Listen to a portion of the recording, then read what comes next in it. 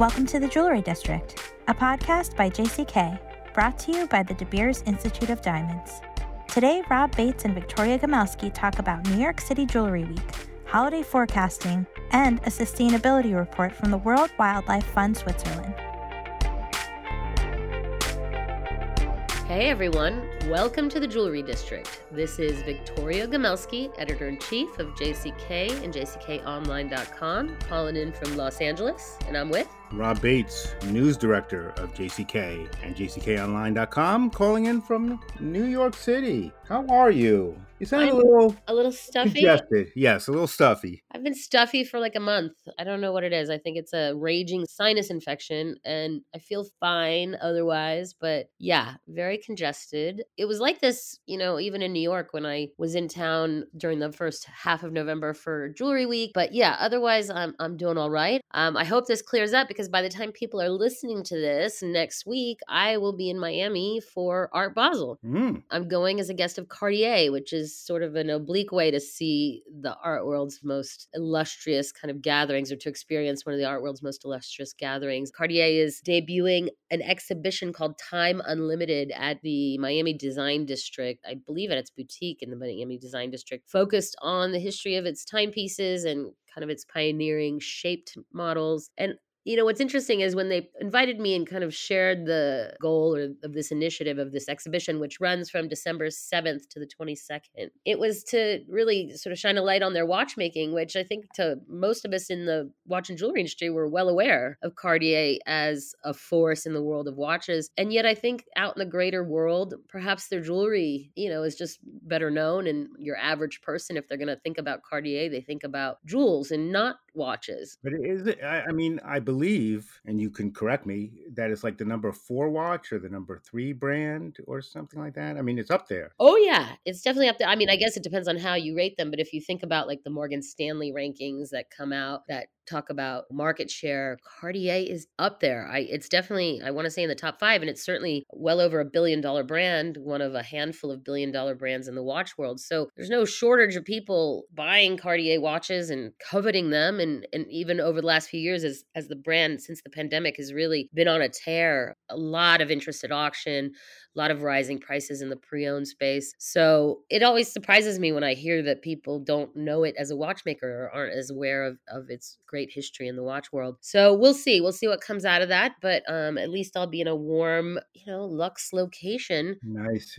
Miami's beautiful. It is. And this is a great time of year to be there. So I'll just be there for a few days next week and I will report back. Otherwise, I guess what I wanted to talk about is a little bit of, what I saw and experienced during Jewelry Week. So I saw you in the office. Yes. Did you get to check out any events during Jewelry Week? I don't believe so. There was a WJA event that I went to. Yeah, there were a lot, quite a bit of events. And I did my best to hit as many as possible. But of course, New York City Jewelry Week, which I guess was celebrating its 5th edition, it's grown into quite an affair, and there are lots of competing events. So you might have a perfect calendar, but you're going to inevitably miss scores of things happening because it's hard to get around Manhattan and Brooklyn for that matter, because a lot of events are happening out in far-flung galleries in places like Gowanus and Bushwick, which are just hard to get to in the thick of traffic. One event I want to mention is I went to an event at the Peruvian Consulate General in the middle of Jewelry Week. It was put on by a group called Reciprocity, which is a collective of international jewelry designers working to create a mind-to-market project by directly collaborating and partnering with artisanal miners from Peru. And so there was a panel discussion about sourcing, responsibly and sourcing traceable gold from Peru. And then there was a collection of jewelry that represented this year's Reciprocity exhibition. And the thing that really struck me is that with each of these pieces that I saw at the exhibition, these really interesting gold works, some by American designers, some by Europeans, and some by Peruvian designers, they literally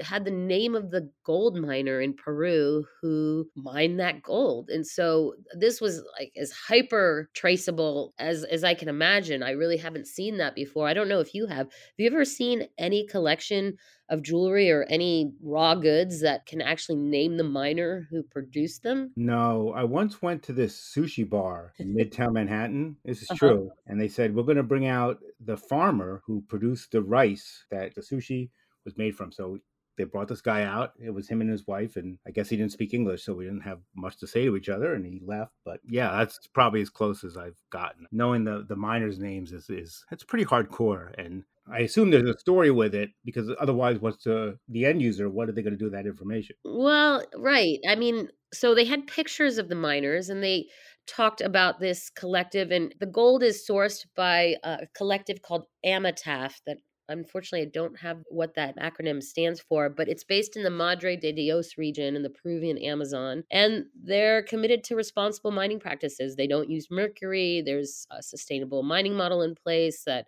allows for the miners to earn a fair price for their efforts. I don't know if the end users meant to do anything with that information other than to know that their purchase has really benefited a specific person. These efforts about tracing and origin, they are gaining steam for all kinds of complicated reasons. We can elaborate on some of those, but some consumers care. Some consumers, not most consumers probably don't, but there is a growing community of buyers, consumers, probably I would dare say, millennials, Gen Zers, perhaps Gen Alpha will be the generation that makes this sort of an obligatory thing, but where they do care about where their goods come from. And so it is a growing movement, because I don't see that the industry would be offering these things if there weren't some demand or some sense that consumers are asking for them. Look, I was going to buy some coffee pods off of Amazon for Black Friday, and I decided I wasn't going to buy this thing, and then I kind of scrolled down and they showed the co-op where the coffee was made. And, it was kind of the typical pictures of smiling people, but definitely made me think twice, like, well, maybe I should buy this thing. I think it's a good story. I think it shows that not all mining is bad. We deal with this with lab-grown diamonds and with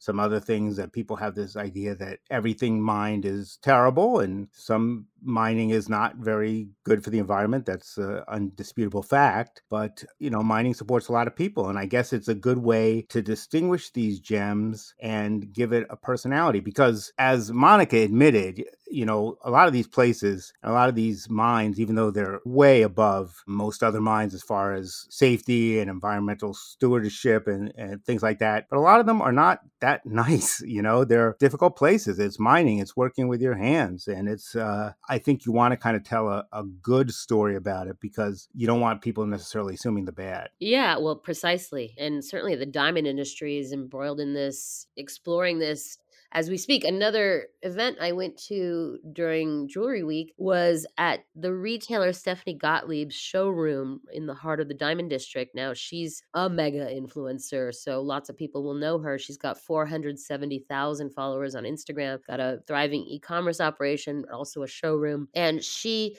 was on the trip to Botswana that I did in May. And I wasn't quite sure why she was there, other than clearly there was some partnership with her and De Beers. And as it turns out, they were exploring this partnership that resulted in the debut of a new collection of hers called And a Half. Now, the collection grew out of a single piece that was a best-selling diamond design where there was a central hero diamond, and the collection now builds on that design and has, hoops and huggies and collars and bracelets and rings. And what the partnership with De Beers involves is basically each of these central hero diamonds has a code of origin inscription that is inscribed on the diamond that links to, well, that is connected. There's a QR code that comes with that diamond. When you click on it, you're taken to multimedia content that talks about the origin suite of services by the De Beers Institute of De Beers Institute I think they're our sponsor, De Beers Institute of Diamonds. Yes, it's the De Beers. Sorry, Yes. It's the De Beers Institute of Diamonds. Somebody's putting the ads in our podcast. Origin suite of services. So, yes. we've talked about this, but of course, De Beers has been working very, very hard for at least the last 5 years to develop a blockchain platform called Tracer that they really promoted to the industry at the JCK show last June. That is the underpinning of this whole Origin suite of services. It is through this blockchain platform that diamonds can be traced. Now, we know they can be traced to De Beers for the 4 countries where De Beers mines: Botswana, Namibia, South Africa, and Canada. Not yet can they be traced to any specific mines, but this idea of tracing and origin and provenance has just exploded. Much of it clearly so that diamond buyers and diamond sellers can prove to diamond buyers that they're not selling diamonds that originated in Russia. So a lot of this has a real specific urgency to it because of what the G7 will do. And when, in 2024, when it's expected that, the industry here will need to prove that its diamonds did not originate in Russia, even those cut and polished elsewhere. So we've talked about this before, but it's just fascinating to see how that idea of traceability and provenance has really blossomed into like a whole cornucopia of options, whether it's miners that are involved with this reciprocity initiative I mentioned, or Stephanie Gottlieb selling diamonds that come with an origin service. I don't know. Thoughts? This is a topic you've certainly covered. So yeah, I mean, look, I think this is very important as far as the industry's long-term future. And the establishment of Tracer predated the Russia issue, but with this Russia issue right now, the expected sanctions against Russian diamonds, we're starting to see a lot more demand for things like Tracer. And there's a few other options. There's Everledger. There's a bunch of them. And I think one of the questions now, and this is something that De Beers CEO Al Cook raised in a recent letter to the G7, is there's going to be a lot of diamonds on these platforms. And it's not 100% clear how well they're all going to be able to be handled. But yeah, this is the future. Traceability. I mean, the diamond industry, which once weathered a huge issue about traceability and conflict diamonds. I mean, that was basically all about the origin of its good, right? So it definitely needs this, and it's important. And I think it's also good. And I think this is one of the things that this De Beers origin story is attempting to do, to tell people a little about the places where diamonds come from, that the mines are not all the same, that Botswana has highly industrialized mines with a unionized workforce, and they're not the same as perhaps some of the mines in like Sierra Leone or the DRC. So yeah, I think it's good to get that message across. I think it's good to kind of be a little more open and upfront about where diamonds come from. And this is something that the industry has traditionally not liked to talk about. And this is definitely the wave of the future. This podcast is brought to you by the De Beers Institute of Diamonds. The De Beers Institute of Diamonds' mission is to grow and strengthen consumer confidence by providing integrity across the natural diamond industry, offering unrivaled diamond grading and testing exclusively for natural, untreated diamonds. The De Beers Institute of Diamonds provides diamantaires with confidence in a report of each diamond's 4 C's. Every diamond graded at De Beers Institute of Diamonds is also given a unique inscription number, allowing the diamond's details to be tracked and viewed on their website.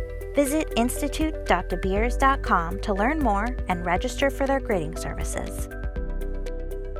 On these panels you attended at the Jewelry Week, was there any dissenting voices, or did people talk about how difficult this is going to be, or the problems? Not at the panels I attended, but mind you, the event that I attended at the Peruvian consulate was, was such a micro community of designers who really, really care about these issues. And so the people that were there were all really on the side of sustainability, responsible sourcing, ethical sourcing. I mean, weren't really any dissenting voices in the room. I also attended a really interesting panel on indigenous jewelers, which was less about sourcing than it was just about design and material usage and how to honor various tribal heritages and histories in the form of jewelry, which was fascinating. So, again, these sort of formerly marginalized communities, whether it's a small collective of Peruvian miners or indigenous jewelers from various communities across the US and Canada, it was really interesting to see some of these voices come to the fore, or hear these voices come to the fore. And I think we'll see more of that as people become interested in just giving voice to people who historically have not had it. And I think that's wonderful. I just think it's absolutely amazing, and it just enriches the whole industry. I mean, one last note about Jewelry Week, the last event I attended outside of the conversation I had with Strong and Precious. Of course, our last guest, Olga Oleksenko, representing the Strong and Precious Foundation. I did a session on a conversation with her right before I left for the airport at the end of Jewelry Week. But the night before, I went to the Rock the Jewels event put on by the Black and Jewelry Coalition. And it was a serious, probably the best party of all of Jewelry Week. Quite a number of people there, industry people, designers, up-and-comers, emerging talents. It was an award ceremony, so there was just a lot of fanfare and celebration. And for an organization it's only 3 years old, it's really gathered so much momentum. quite a bit of people are aware of it and want to celebrate it in the industry. And so it's a really good feeling to see organizations that did not exist, that represent a community that really was never called out or addressed specifically prior to 2020. And suddenly, it's the hottest party in town. So congratulations to Bella Naiman and JB Jones, the co-founders of Jewelry Week, for yet another, stellar affair. There was just a lot of great content, great ideas, and really cool people to meet and talk to and think about. And, it's been kind of a difficult year to figure out, to parse in terms of the economy of the jewelry industry and how jewelers are performing. I just read your story from today about Black Friday jewelry standing out as a category. So what is your sense of how the industry is trending for the holiday and what this year how we might end up, at the end of 23? Will we have a very down year, or do you think that we're going to see a little light here at the end of the year? Well, I think it'd probably be a down year from 2022, just because that was still the COVID effect stimulating sales. So in that sense, it's probably going to be a little bit down. It's been a really mixed year, and you've seen that with some of the sales from some of the big companies, and it hasn't been a terrible year. I mean, you and I have both seen terrible economies, and I don't think that's where we are right now. But you have very rare situations where everybody's happy, and I think in COVID, I would say most people in the industry were happy. We've certainly seen a lot of situations where everybody is unhappy, like after the financial crisis. And this is one of the I found more common, that it's kind of a mixed bag. Some people are doing really well, some people aren't doing so well. I think it's been a tough year, but people are hanging in there. And certainly the initial indications from Black Friday, and we quoted in the article you're talking about, we quoted from, I think, MasterCard and Retail Track, I think is the name of it, and Adobe, and they all found very good results as far as jewelry. They all said jewelry did very well on Black Friday. Well, we'll have to see, but I think we're off to a really good start, and definitely anecdotal evidence. And from what I saw, and I was in New Jersey over the holiday, I mean, the malls were mobbed, were crowded. I mean, like they haven't been in years. So that's all a really good sign. Oh, yeah. No, agreed. A little anecdotal report of my own. My sister works for Broken English, which is a really well-known designer jewelry retailer here in LA. They've got a store in the very posh boho chic Brentwood Country Mart. They've got a new store on Crosby Street in New York, and of course a thriving e-commerce business. And from what I understand, their Black Friday weekend sale, like fantastic, phenomenal results, and well over last year, which is so interesting. I wouldn't have thought that, but yeah. So jewelry being a bright spot over the Thanksgiving weekend, I totally agree. Or based on my limited reporting. So yeah, I guess that all bodes well. We always have to kind of say all this with a grain of salt because, of course, we don't really know until after we speak to retailers in early January about how they did, and we see some reports coming out about the industry as a whole and retail as a whole. So we'll do a more thorough check about the 23 holiday in early 24. I guess the only thing I would add to that is we're starting to see the kind of familiar pattern, and we saw this before the pandemic, of the high end and the low end kind of splitting apart, and the high end doing really well and the mid end and the low end doing less well. And I think a lot of the gains that we're seeing this year have definitely been on the high end. Well, it's funny you bring that up because my interview that I've got scheduled in 7 minutes, so we're going to wrap this up soon, is with Milton Pedraza, the head of the Luxury Institute. And one of my first questions on my list for him is, are we seeing that bifurcation continue, or are wealthy people feeling the pinch this year in a way they haven't in previous years? So I'd be curious to get his take, but yeah, it does always seem like there's a certain amount of, I guess, immunity to the fluctuations of the greater economy when you're in that high net worth sector. So we'll see what he says, and we'll revisit this in early 24 when we have some more numbers and statistics at our fingertips. One thing I just wanted to touch on quickly before we part ways is, and you did a story on this, and it's this report that came out from WWF Switzerland, which is, of course, the Swiss branch of the World Wildlife Fund, the famous conservation organization. And in 2018, WWF Switzerland put out its first